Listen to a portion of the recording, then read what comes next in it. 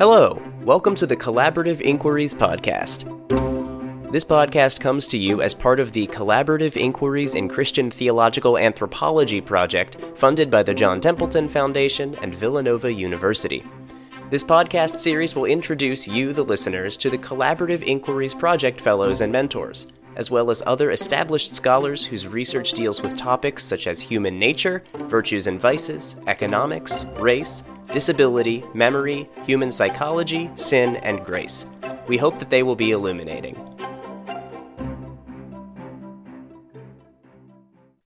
My name is Dylan Belton, currently a postdoctoral fellow at Villanova University and participant in the Collaborative Inquiries project. It is my pleasure to be your host for today's discussion. Our guest on the podcast today is Dr. Christian B. Miller, the A.C. Reed Professor of Philosophy at Wake Forest University. He is currently the director of the Honesty Project. In recent years, he was the philosophy director of the Beacon Project, and he was the director of the Character Project, funded by $5.6 million in grants from the John Templeton Foundation and the Templeton World Charity Foundation. He is a prolific scholar who has authored over 100 academic papers, as well as 5 books, including Moral Psychology with Cambridge University Press in 2021, and 4 books with Oxford University Press, including Moral Character and Empirical Theory, 2013, Character and Moral Psychology, 2014, The Character Gap, How Good Are We, 2017, and Honesty, The Philosophy and Psychology of a Neglected Virtue, published in 2021. Dr. Miller is also the editor or co-editor of multiple edited volumes focused on ethics, character, and psychology. He is a science contributor for Forbes, and his writings have also appeared in the New York Times, Wall Street Journal, Dallas Morning News, Slate, The Conversation, Newsweek, Aeon, and Christianity Today. Dr. Miller is also currently working as a mentor for the Collaborative Inquiries in Christian Theological Anthropology project. It is a great pleasure to have him on the podcast today, and we hope that you enjoy the conversation.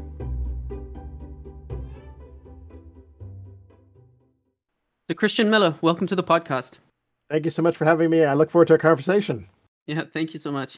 Okay, so my first question, and it's just a standard one, is perhaps you can tell us a bit about yourself. Where you're currently teaching. Eventually, I'm interested to find out how exactly you got into the kind of research that you do with philosophy and psychology. So I'm currently the A.C. Reed Professor of Philosophy at Wake Forest University, which is a very good school here in North Carolina. I've been here for the last 18 years, coming right from graduate school at Notre Dame, and before that, undergraduate at Princeton. The story of how I arrived at what I'm doing now is a long one. It starts back in high school, which is where I first got interested in philosophy. I was thinking about questions of God and meaning of life, and why are we here, and what is our purpose? And I started reading a whole bunch of stuff on my own, just kind of helping me think through those questions. Philosophers like C.S. Lewis is an example of someone who really got me down a certain path.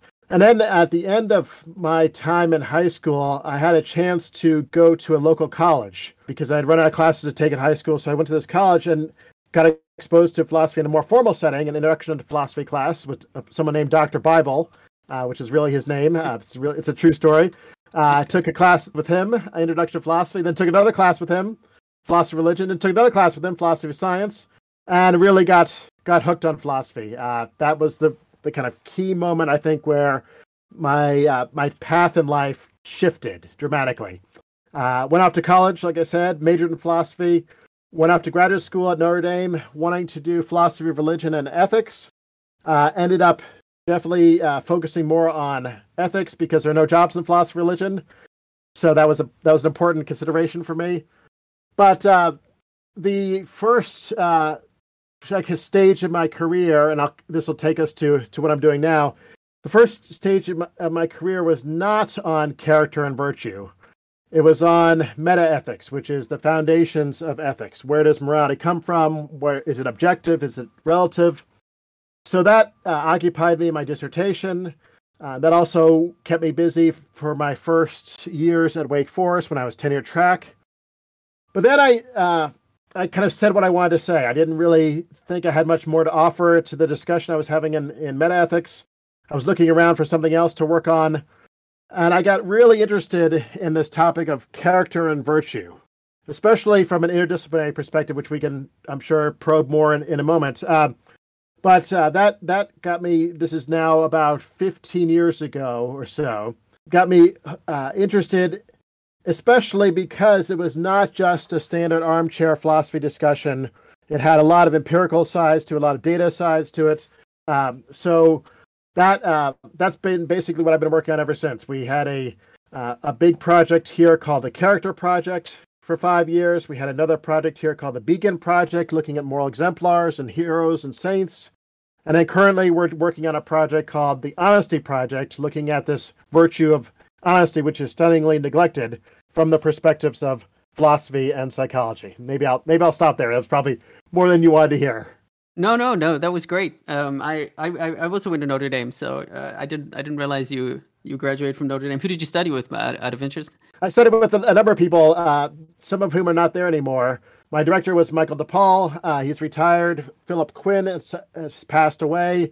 David Solomon is retired as well. Ted Warfield, Paul Weithman. I had Robert Audi, and then I had an external person helping me from University of Michigan called David Velleman. So it was a great committee at the time, but there's been a lot of change since then. Yeah. So, well, look, it's obviously your shift from meta-ethics to what you're doing now has been extremely fruitful, because you've been extremely busy for the last 10 years, I think, with these various projects. So look, I'm interested in, well, here's a question.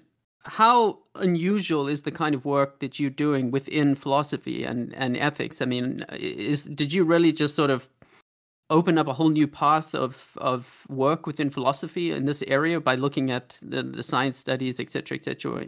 So yeah, is this rare within your field, and is this something that you want to be more widespread within philosophy? Yeah, so let me frame the work a little bit, and then I'm going to answer the question by saying I was not the first one there. I was benefiting from some path-setting work, groundbreaking work by others, and then hopefully added on to that. So the work I was doing and continue to do is at the intersection of the philosophy of character and the psychology of character. So looking at not only philosophically what character is, what is a good character, what is a bad character, but also empirically, what can studies in social psychology and personality psychology tell us about what our character is actually like, what most people are actually disposed to think, feel, and do in morally relevant situations. So it's highly interdisciplinary, and it needs to be, because some of these issues you just can't answer from the armchair. You can't answer the question, how good are people in fact, just by thinking really hard. You need some kind of other frame of reference, in this case, empirical data, to lean on to make progress in that question. So I was not the first one by any means at all. I really was benefiting from some others who kind of paved the way.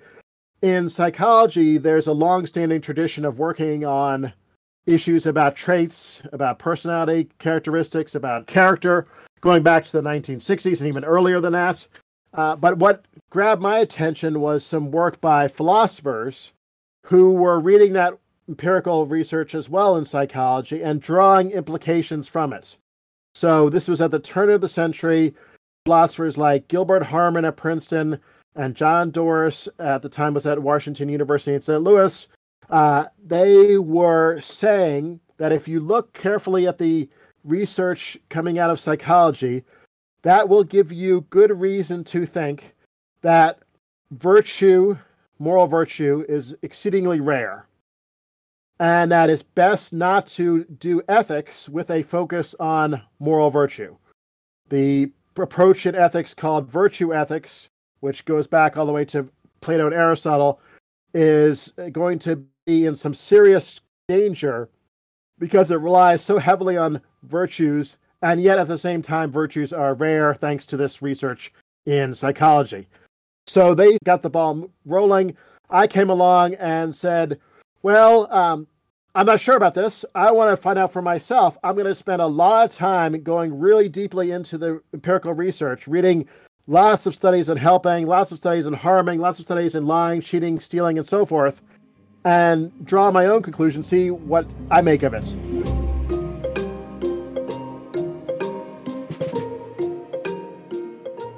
That ended up leading to a couple of books and a whole bunch of articles. So I think what I've done is helped push the discussion forward. I can't say that I was the first one to get it started. I see. Okay, so perhaps maybe we can move now into some of the findings that you've had and the conclusions you've drawn. But let me ask it this way. So you were referring a bit earlier, I think, to the movement of situationism, if I'm correct. And so maybe you could just clarify exactly what situationism is. And then I hear you saying that you see your work as a kind of response to that movement within philosophy, which was itself opened up the dialogue with psychological study. So perhaps you could just clarify that. Great. There are two situationist movements, which makes it a little bit complicated. So let's start with psychology. In the 1960s and 70s, there was a situationist movement, most famously associated with the psychologist Walter Mischel, who wrote a book called Personality Assessment, published in 1968. And that movement was not looking at moral character traits specifically, but personality traits in general, wondering whether and to what extent people actually have these traits. These are traits which are supposed to be cross-situationally consistent, so they're supposed to lead to you acting in a variety of different situations a certain way, say friendly or conscientious or extroverted, as well as stable over time. So if you have these traits to a high degree, you would be, say, conscientious one day, and then the next day, and the next day, and the next month, next year, and so forth. So there's a lot of interest in psychology at the time about whether these traits were real and impactful on behavior. And there was skepticism that was emerging because it seemed like, contrary to what you would expect from these traits being widely possessed, people's behavior was very responsive to the situational, to the situations and the situational environments, factors, influences on behavior. So to make that a little bit more tangible, as opposed to just talking in a very abstract level, one famous study from the 1960s that has gotten a lot of attention ever since is the Milgram shock experiments. In these experiments, the participant, I assume this is widely known to many of your listeners, the participant would come in, would give a test to someone else in the next room. The test was rigged in such a way that the person in the next room was supposed to be getting a lot of wrong answers. For every wrong answer, the participant in the study would be told to turn up a dial that would administer a greater level of electric shock to the person in the next room. So initially it was just a little bit of shock, then more wrong answers, more shock, more shock, more shock. In addition, there was an authority figure standing over the shoulder of the participants, kind of, when needed, encouraging the participants to go further, to continue giving the shocks. And what ended up happening, to make a long story short, is that despite, as time went on, pleas from the shock victim, you could say, the person who's getting the shocks, cries from that person, pounding on the wall, complaints of a heart condition, and eventually silence. Despite all that, the majority of participants would continue to administer the test, continue to turn up the shock, level of shock, all the way to the XXX lethal level. Now, there's a lot to be said about this study, but the implication I want to draw, the connection that we're talking about here, it's the situation is that personality didn't seem to have a big role to play in predicting whether people would behave a certain way. It was rather the environment they were in and the pressure from the situation that led them to obey this authority figure and continue to administer the shocks. Now, fast forward. So that was a little quick overview about psychology. This movement in psychology, like I said, was very influential in the 60s and the 70s. It ended up dying out to some extent. I mean, there's still some discussion of it, but it's not nearly as influential as it used to be, and there are many people who, in psychology, no longer subscribe to it. In philosophy, these philosophers I already mentioned, John Doris and Gilbert Harman, came along and said, well, look, this situationist movement needs to be taken seriously in philosophy. And it leads to a two-step argument.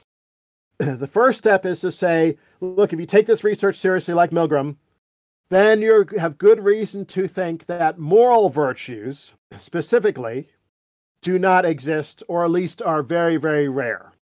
So in the case of Milgram, that's one study amongst many that would help to show that compassion, the virtue of compassion, is rare. And then the second part of their discussion was, okay, given the rarity or maybe non-existence of these traditional virtues, that is going to lead to serious problems for virtue ethics. I already alluded to one of the leading ethical theories. So now my work figures into all this. I'll just give you a short answer, and if you want to probe it more, we can. My work figures into all this by saying I actually agree with Harman and Doris that this psychological research favors virtue being rare. What I do is say that's not a big problem for virtue ethics. And secondly, and the main contribution I made, I think, is to say, well, if virtue is rare, what is our character actually like? It's not virtuous. So we need to tell a story, a positive story, about how we're actually disposed if it's not going to be a story involving virtues. And I came up with a story called Mixed Trait Theory, which I think is still a viable story that I've defended in a couple books and some other writings. Right. Okay, so that's really helpful. So why don't we just continue then along this track? So I hear you saying that you agree on the one hand that virtues are rare, and that's not really that controversial of a statement, I guess. If you just think Aristotelian virtue theory, Stoics virtue theory, that's not a controversial claim. But you want to defend, I guess, the metaphysical existence of character traits as well, or something, that these things are real.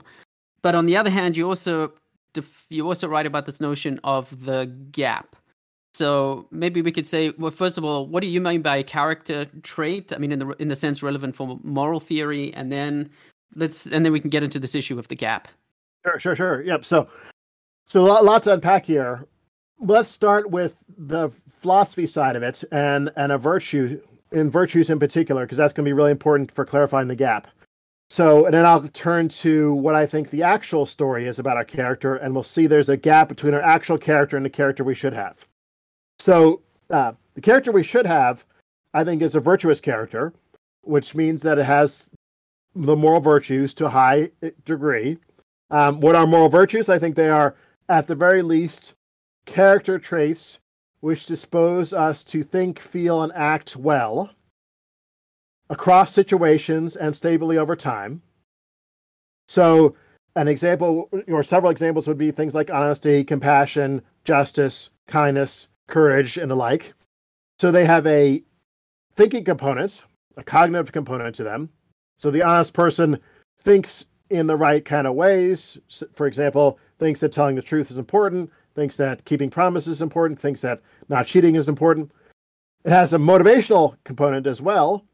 So the honest person is motivated in the right way to act honestly, would not be motivated, for example, by crude self-interest to tell the truth, but would be motivated instead, for example, to tell the truth because it's the right thing to do, or because this person is my friend, or because I care about this person.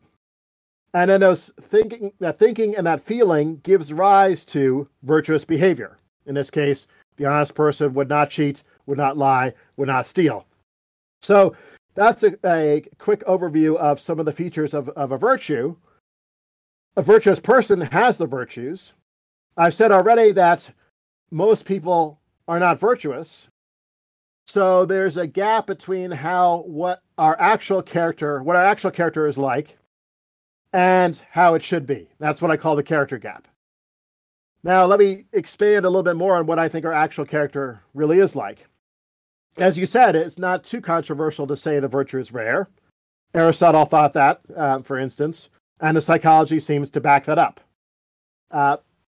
More interesting, I think, is, well, does that mean, therefore, that most of us are vicious? So the opposite of the virtues is, for each virtue, there's a corresponding vice. So are most of us are cruel, dishonest, cowardly? That's one option. You could say instead that character doesn't exist at all. Character is an illusion. Most people are not virtuous because there's just no such thing as character to begin with. That's another option. You can say what Harmon and Dorr said, which is that character exists, but it's very, very specific to situations. So there's no such thing as honesty, or it's very, very rare if there is, but there's honesty in test-taking situations. Or there's courage when out on boats. Or there's compassion in shopping malls. These very local, specific traits. But I don't accept any of those positions. I go with a theory which says, and just very briefly, that we're a mixed bag. We're, for the most part, I say most part because I think there's a bell curve. I think there are some admirable, virtuous people. I think there are also some horrendously bad people. But most of us are in a murky middle where character exists. It's real. It's causal. It plays a role in guiding our behavior and our thoughts and feelings. But it's not good enough to count as virtuous. It's also not bad enough to count as vicious. So we are reliably disposed to help others in certain ways and not help others in other ways. But we don't help reliably enough. We don't not help reliably enough to count as the corresponding virtue and the corresponding vice. So I can elaborate that a lot more, but I call this the mixed character model. Regardless of whether you accept my view, though, the one key implication is that there's a big gap. There's a big gap between how we actually are and how we should be, and that gap needs to be overcome, I think, because it's really important to be a virtuous person, and so we need to come up with ways to try and shrink that gap in our lives to make our actual character better reflect the virtuous character we should have. Right. And so the philosophy is doing the normative work for you, of course, and then the scientific work is sort of, giving you a perspective on how things actually look on the ground. Okay, well, look, how about this? If you had to tell someone an experiment in psychology that you think is just hands down sort of shocking, or hands down proof that, we're just not the way we tend to think about ourselves, what are like one or two of these experiments that you just think are really, really strong proof for your position? Yeah, good. I guess you mentioned the Milgram experiment earlier, but there's many more. There's many more. Sure. Some of them. Anyway, go. I'm interested to hear which ones are really have struck you. Yeah. So you even said shocking. So of course Milgram would be the natural one to go with, since that's the famous shock experience. And it's nice also that they've been replicated. They've been replicated not just by Milgram but worldwide. So that they've held up pretty well. And they are shocking in the sense of they are very surprising. I mean, people who've never heard about that, don't expect that there'll be that much compliance with the authority figure leading to the death of an innocent person. But set that aside. I'll give you one illustration from the literature on helping, but not Milgram. And I'll give you one illustration from the literature on cheating. Now, I should say, framing all this, I don't think anything is proven. So I don't think in this discussion you can prove anything, literally speaking.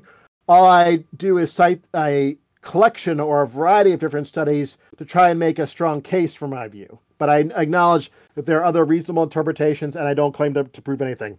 So the other study I'll mention from the helping literature has to do with the group effect or the bystander effect. So surprising to find out, maybe now it's not so surprising because we've heard about it for a while, but certainly when the research came along initially, it was surprising to find out that being in a group can significantly impede helping.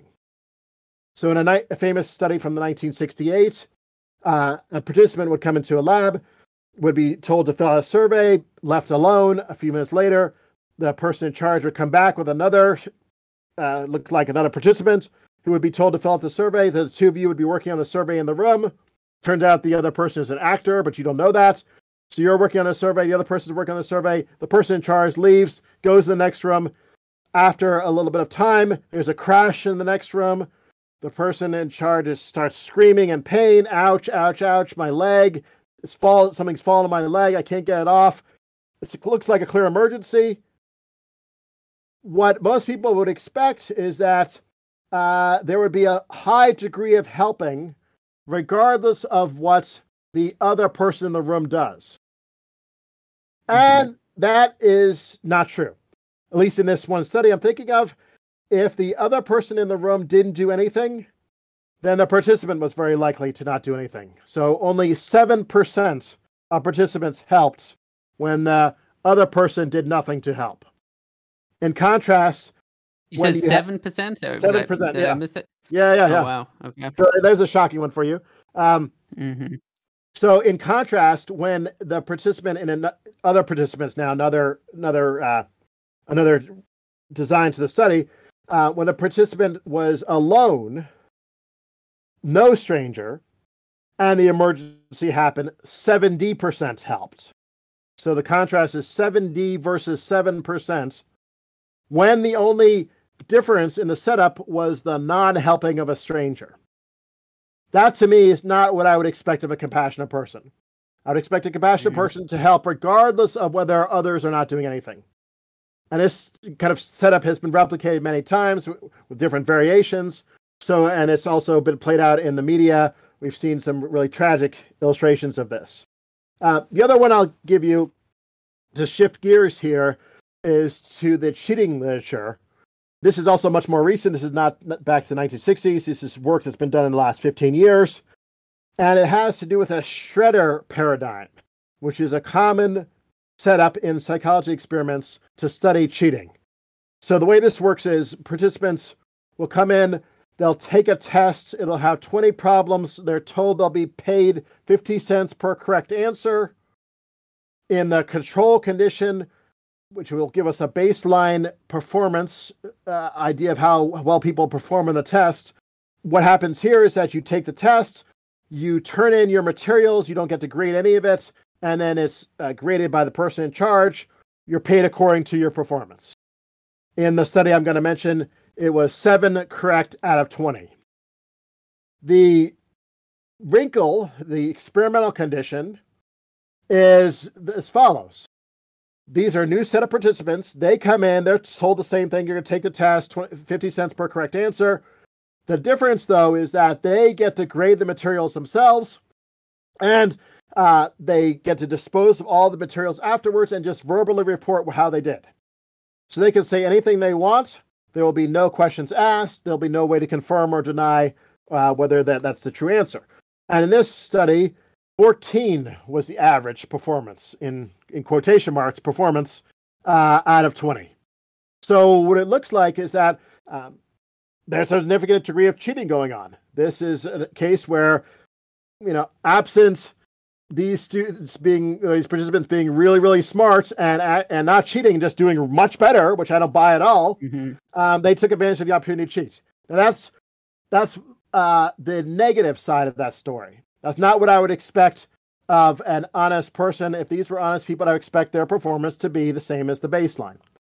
But there's one more wrinkle I want to introduce here, which gets to the idea of mixed character. Because so far, Milgram, the group effect, and this latest cheating study, they've been pretty negative. You might think, how does he get mixed character? I mean, isn't this all just vice? Well, let me expand on this last one a little bit more. So, other experimenters picked up on this kind of approach, and they added yet another wrinkle to the setup. So they had the control condition, they had the shredder condition, and then they had a third variation, which was the honor code plus shredder. And in this one, these were students, and they first had to sign their university's honor code, pledging their honor that they would not cheat on the test. Then they took the test, were given the opportunity to grade it themselves, which everyone did. They destroyed their materials, they verbally reported, and lo and behold, the average in this group was the same as the control condition. I see. So there could have been some cheating because it's just a group average, so we don't know for sure, but the overall performance dropped back down to the control group. That's not what I would expect of a dishonest person. A dishonest person, I would expect, would go through the formality of signing the honor code, then see an opportunity to cheat and get away with it, and cheat and make money off the cheating. But that's not what happened. So that's an illustration of the idea of mixed character, some good and some bad.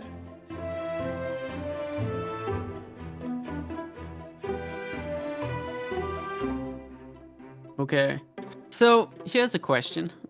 What happens if I had to say, I see what you're saying. I see the studies. These are very interesting. Let's say I don't even question the legitimacy of the studies, etc. Let's just say I accept all of this. I guess I still want you to maybe differentiate what you're saying from, let's just say, the usual Aristotelian taxonomy, in which you're going to have this array, on the one hand, let's say the temperate person, then the continent, the incontinent, and intemperate. And that taxonomy, it seems on the one hand, that taxonomy can capture what you're saying. There's just, we're just sort of somewhere in the middle there floating around, and very, very rarely do any of us reach the peak or the depths of depravity, So anyway, so how would you, are you saying something? I think you want to say something against that position as well. You want to challenge the Aristotelian taxonomy as well. Very good question. Yes and no. So for listeners who are not as familiar with that, let me give a little background, and then I'll say what I like about it and what I don't like about it. So the kind of standard Aristotelian taxonomy, which is not as nuanced as Aristotle's own taxonomy. He has more categories than just the four, but we'll go with the standard one, which is virtue, continence, incontinence, and vice. So we've already talked about virtue. Vice is just going to be the flip side to virtue. Continence is strength of will. So that's someone who's reliably disposed to do the right thing, but in so doing has to overcome some temptation to do the opposite. So they're conflicted internally, and yet they are able to reliably overcome that temptation and still do the same thing that the virtuous person does. Whereas incontinence, it's the reverse of that. The person reliably does the wrong thing, so externally behaves the same way the vicious person does. But unlike the vicious person who is not conflicted, the vicious person is wholehearted, the incontinent person is conflicted. So that's why they're similar to the continent person. The incontinent person also has to go through some internal psychological conflict, but they give in to temptation. The continent person resists the temptation. The incontinent person gives into the temptation reliably over time. Now, what I want to agree with there is I think with Aristotle, most people are not virtuous. Most people are not vicious. People are in this middle space. So there we're in agreement. I'm just not a fan of the continence and incontinence as the best labels to use for the middle space. Why not? Conceptually, they're fine. Philosophically, they're fine. I can understand them, and I've got no problem there. What I don't think is very helpful is that I don't think they map on to how most people actually are. So they don't get much empirical traction. And we can see that by going back to some of the studies we've already mentioned. So take the honesty study we were just reviewing.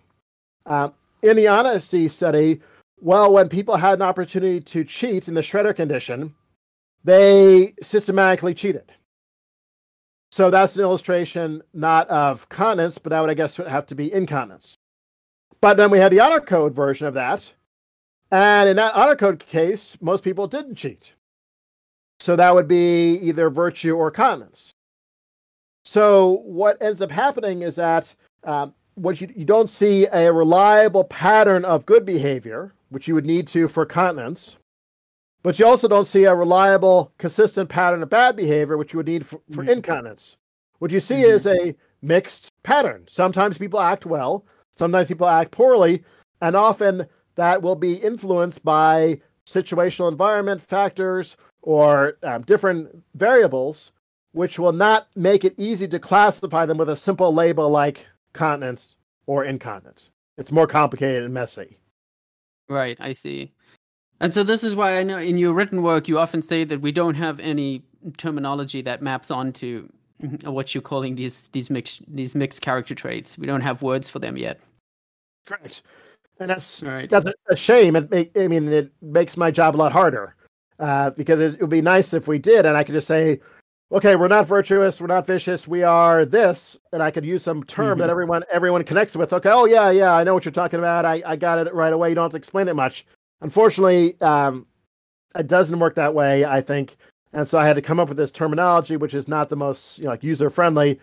Mixed character, mixed helping trait, mixed cheating trait, and so forth, to label a phenomena that we may not have recognized very well, or we're only now getting a better handle on. Right. So it seems to me like there's a depressing component to your work, but I guess that's also just coming from the scientific studies themselves. But then there's also an optimistic moment, if I understand your work correctly. You're not, for instance, with the Milgram experiment stuff, you don't draw the conclusion that we're all just sort of deep down cruel individuals who are just waiting to act cruelly whenever we have the chance. You don't make these conclusions. You actually think it's so maybe like your mixed caricature is just sort of in the middle between optimism and pessimism. So I mean, so maybe you could say something about that, and also what conclusions do you draw about how we're supposed to go forward, or what we're supposed to do with this research for thinking about our own moral lives, or let's see what you have on that. Yeah. Good. So let's take it in two steps.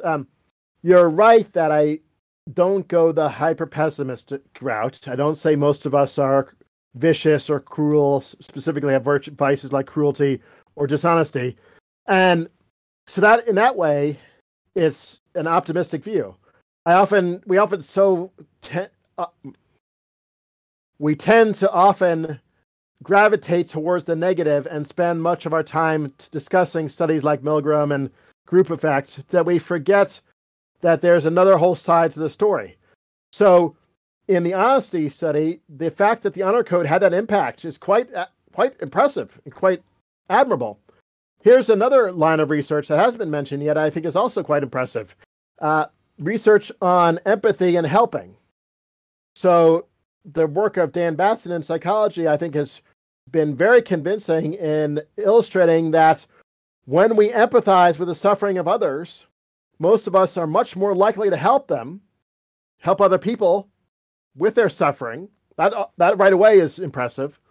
But even more than that, help other people for selfless, altruistic reasons.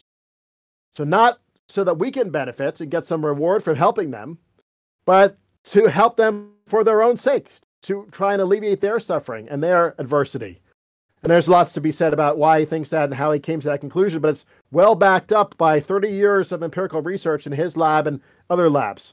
So if that's right, then we have a powerful capacity to be altruistic in thinking about and responding to the suffering of others. That's another illustration of the glass half full side to the story, not the glass half empty. Now, the transitioning to the idea of what can we do about it all, I'll make two general remarks and then we can dive into the details if you like. One general remark is that fortunately, our character isn't fixed. If our character was kind of stuck in the mud, we have this character, we're born with it, or we're raised with it, and then we can do nothing about it. That's just what we have. That would be a kind of pessimistic idea right there. But it's not the case. I think, and this is not me pronouncing from the armchair, there's plenty of empirical research from psychology that character can change over time, which also confirms our own lived experience of people changing over time. So that's good that we can do something about this murky middle situation. And then the second thing is that there is some preliminary work on concrete strategies we can adopt. So it's not like we're just left with nothing to work with. Okay, character can change, we should change it, but I have no clue where to go. There are some strategies that are emerging to make tangible, practical progress over time. It's not going to be easy. It's not going to be quick. Character change is slow and messy, but there are certain things we can do to get better and thereby shrink the character gap. Right. I guess I'm... Well, let me ask this. I know one of these means by which to shrink the gap is the use of moral exemplars. And I know with the Beacon, I think it's the Beacon project, you're working on like moral heroes of sorts, So I want to combine these two questions, but I'm not sure how to do it. So, what has come out of that Beacon project with studying just like morally excellent people? Were these people disposed this way, or were these people who just from birth, so to speak, or were these people who, I don't know, went through radical transformations and then became moral heroes, etc., etc.? So, I don't know if that question is viable. Have a go at it. If not, we can do another one. Yeah, I can say a few things. So first of all, this is a project that only wrapped up fairly recently, and so lots of the research is still in progress and is coming out. I encourage listeners who are interested to visit our website.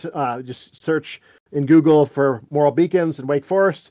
So it's a complicated story, and I'm not maybe the best one on the empirical side to tell us, but a couple of things that emerge. One is there does seem to be a genetic component to character. So it's not like we start life with a blank slate and then are just able to be shaped by society and upbringing and so forth. However that happens, there looks like there's a genetic component, but it's not just purely genetic. There's also an upbringing component. There's also a volitional component to how we act. And then how do people become this way? There's no one story that fits the script either. So some people looks like they were from very early on this kind of path of being better than most. For others, it was a choice that they made, or at least impacted by a choice they made at a certain point in their life that set their life on a different trajectory, whether it was a great deal, a certain hardship that they had. Some cases it was a religious experience they had. Some cases it was just a personal crisis that they were dealing with. That changed their life for the better. In our research, there are lots of issues that come up here. One is how do you even define exemplars, and another is how you pick them out experimentally. And then another area of research, which I'm most familiar with here as a philosopher, is how can we benefit from them? How can we learn from them? Right. And that has become quite a hot topic in the character literature in recent years. The philosopher who's done the most here is someone named Linda Zagzebski at University of Oklahoma, who wrote an entire book using exemplars as the entire basis for thinking about ethics completely, including how can we change our own lives and benefit from them. But focusing on that last bit in particular, the idea is that these moral exemplars, they hold up an image to us, people who do not have mixed character, at least in certain parts of their life. Maybe they're not flawless across the board, but in certain parts of their life, they've succeeded in passing the threshold and getting to virtue. We can learn about their lives, thereby enabling us to admire what they've done and also admire who they are, which enabled them to do what they did. That admiration, that emotion of admiration, can in turn lead us to be inspired by them. This is what the psychologist Jonathan Haidt calls elevation. We can be elevated in our own lives to want to emulate what they did in our personal lives, so that we become more like them rather than them becoming more like us. So this is an idea that I think has some real merit to it as a strategy for bridging the character gap. There are different factors that come into play, whether the exemplar is a historically distant one or contemporary one, whether this is someone I can relate to or not, whether it's a real person or a fictional exemplar, whether it's someone who I see on a regular basis in my life, or it's just more of a one-off exposure to the person. But there's, I think, promise here as a strategy for character improvement. Yeah, I mean, just maybe to switch a bit into my own discipline, theology. I mean, you could see basically all of Christian practice as a means by which to try get believers to emulate someone who lived 2,000 years ago. But so there is, there's a lot to draw there about how to go about this process of emulating someone's life who, like, your Christians believe Jesus is present, of course, still. but concretely was only present 2,000 years ago. We have all these means to try evoke and elevate, as you said, that term, and then evoke action as well. So I don't know. I know you've done some work with religion, or you've thought about this at least. So I don't know if you want to say something about that. I do. So I think that definitely, if we switch into a specifically Christian context, that brings some new resources to bear as well. I think you're right to say that Jesus becomes the main exemplar that followers are supposed to emulate in their lives. He's not the only one, though. So, of course, there's a long tradition of thinking that the saints are worthy of admiration and emulation.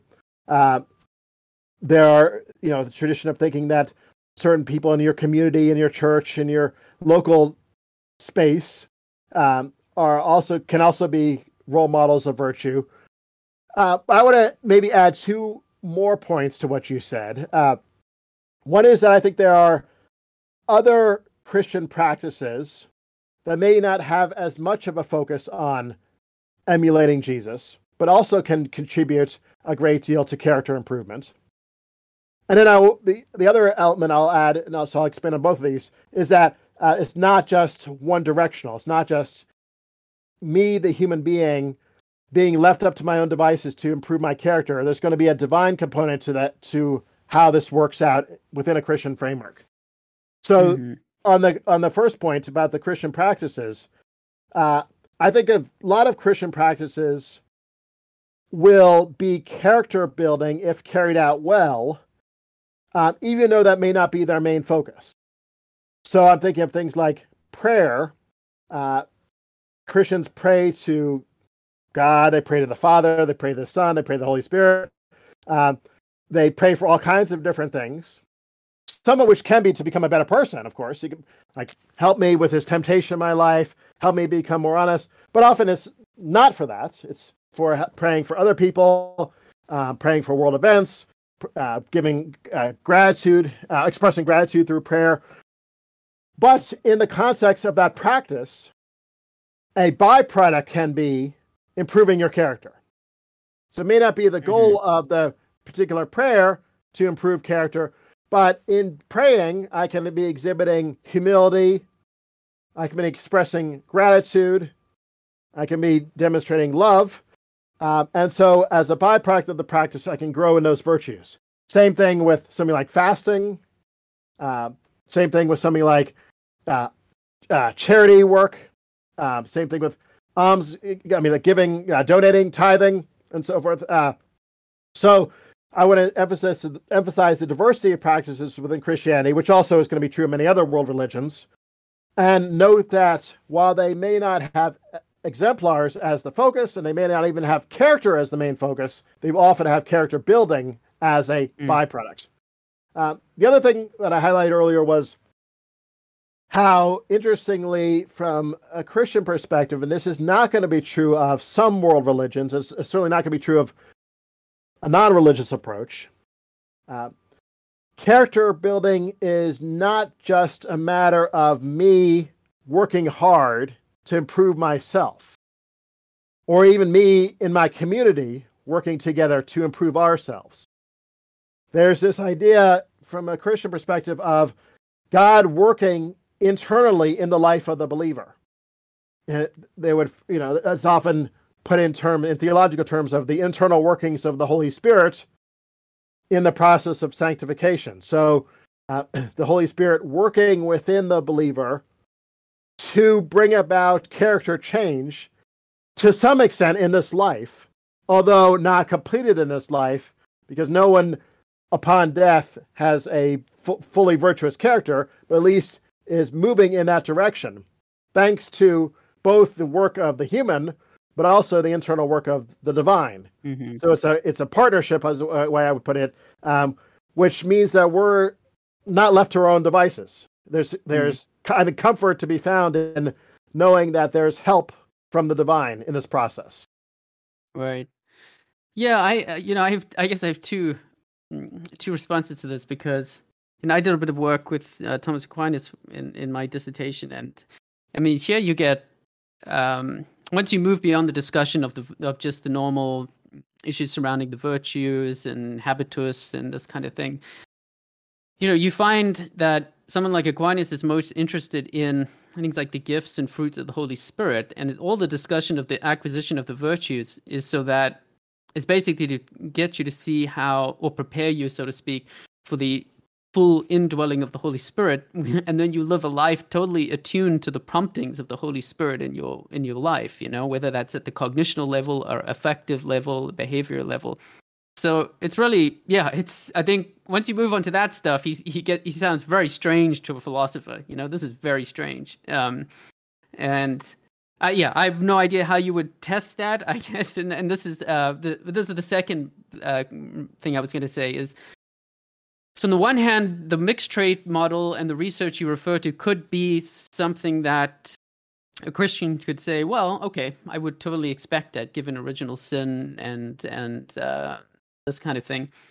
But I can also imagine that it would unnerve us if we did an experiment and we found that, all these devout Christians who have all, pray all these and go to church and behave just like everyone else when they in these experiments, that would be unnerving. I think that would be a kind of study that would unnerve me as a Christian, But I have no idea if something like that's been done, but it would trouble me perhaps. Yeah. So a lot to be said here. On the first point about Aquinas, I'm going to defer to you. I'm not an Aquinas expert. I'm not really a historian in general. There are interesting issues here that get complex, though, about acquired virtue versus infused virtue. So if we introduce a perspective whereby there are actually different types of virtue, and some types of virtue can only be bestowed upon a person by God, that will add a whole bunch of additional complexity to this discussion. It also raises questions about free will and moral responsibility, and whether there's determinism going on here. So I'm not going to touch that. Sure, yeah. That's for another time. But on the second point, so there is something to be said here indirectly, maybe. So you're right. Let me take it in two parts here. First, let me comment about the mixed traits, and then let me comment about behavioral Christians. On the mixed traits, I hope lots of Christians would accept my picture as compatible with a broadly Christian framework. It's not obvious that all will, though, because some will have a more pessimistic reading of original sin, and they'll think, maybe some versions of Calvinism, not all by any means, but at least some more pessimistic versions of Calvinism will think that the proper view to hold here is a vice approach, where we should expect most people to be vicious. And I'm not holding that view, and so there may be some pushback from that direction. But I think there's reason to go with my mixed traits, both empirically, and I don't think that theologically you are forced into thinking that most people are vicious on the grounds of original sin or anything like that. Now, on the behavioral side, I agree with you that it would be quite disappointing if, in general, Christians behaved no better, and certainly if they behaved significantly worse than non-Christians, that would be quite disappointing. It's hard to know how to test this, in part because maybe you'd have to get a big sample of Christians and a big sample of some other group and do lots of tests for both groups and see what the data shows. If you just had a small collection of people, it's not so clear what that would really tell us, because people are starting off in different places in their lives. So a particular Christian could make lots of progress from starting in a very difficult place in their life and becoming to just a mixed character, for example. That would still be a significant progress, although it wouldn't look like it maybe as far as virtue is concerned. They still have a long way to go to get to virtue. But here's something. So there are these studies in sociology, behavioral economics, and psychology, mostly or almost entirely correlational studies between measures of religiosity and different moral measures. So, and I'll tell you what a couple of findings are in a moment, but I'm flagging from the start, these are correlational studies, so we don't know the causation that well. And and they are studies of behavior, so we don't know about character. Behavior is only one component of character. Having put that aside, what these studies show over and over again, not uniformly, there are some that don't show this, but the majority of these studies find a correlation between religiosity and good moral outcomes. So as religiosity goes up, you find, for example, greater donation to charity, both religious charities and non-religious charities, greater volunteering, number of hours volunteered, for instance, reduced criminal behavior. Across 18 or more different measures of criminal behavior. We start kind of adding onto this, better performance in school, fewer classes skipped, lower drug use, etc. Then we start seeing an initial pattern that makes me feel better, but with lots of caveats and caution noted as well. Sure. Yeah. No, it's very helpful.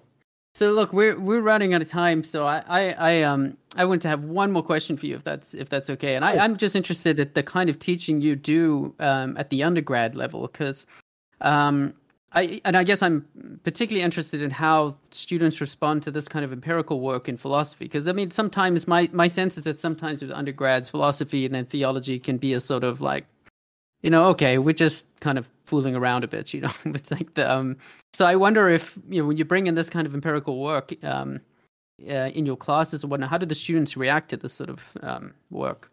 Yeah, so I don't do that in many classes, like an introduction to philosophy. I don't bring it. I try to not have it be about my work or the data too much. Same thing with my ethical theory class. But I did introduce a new class which speaks to this. It's called Topics in Ethics, Virtue and Character. And what we did in this class is we start by first clarifying conceptually what virtue and character are. Then we move on to look at the empirical literature, tells us how good are we, what does our character actually look like. Students find that very interesting. I've had no pushback at all from that, but I don't make it the whole semester. I think if we just did that, especially in a philosophy class, that would be strange, and I don't know how well that would go. But it's a chunk of the class. From there, we go on to individual virtues, and we dive deeply into what is honesty, what is compassion, what is justice. And then at the end of the semester, we tie it all together by looking at character improvements.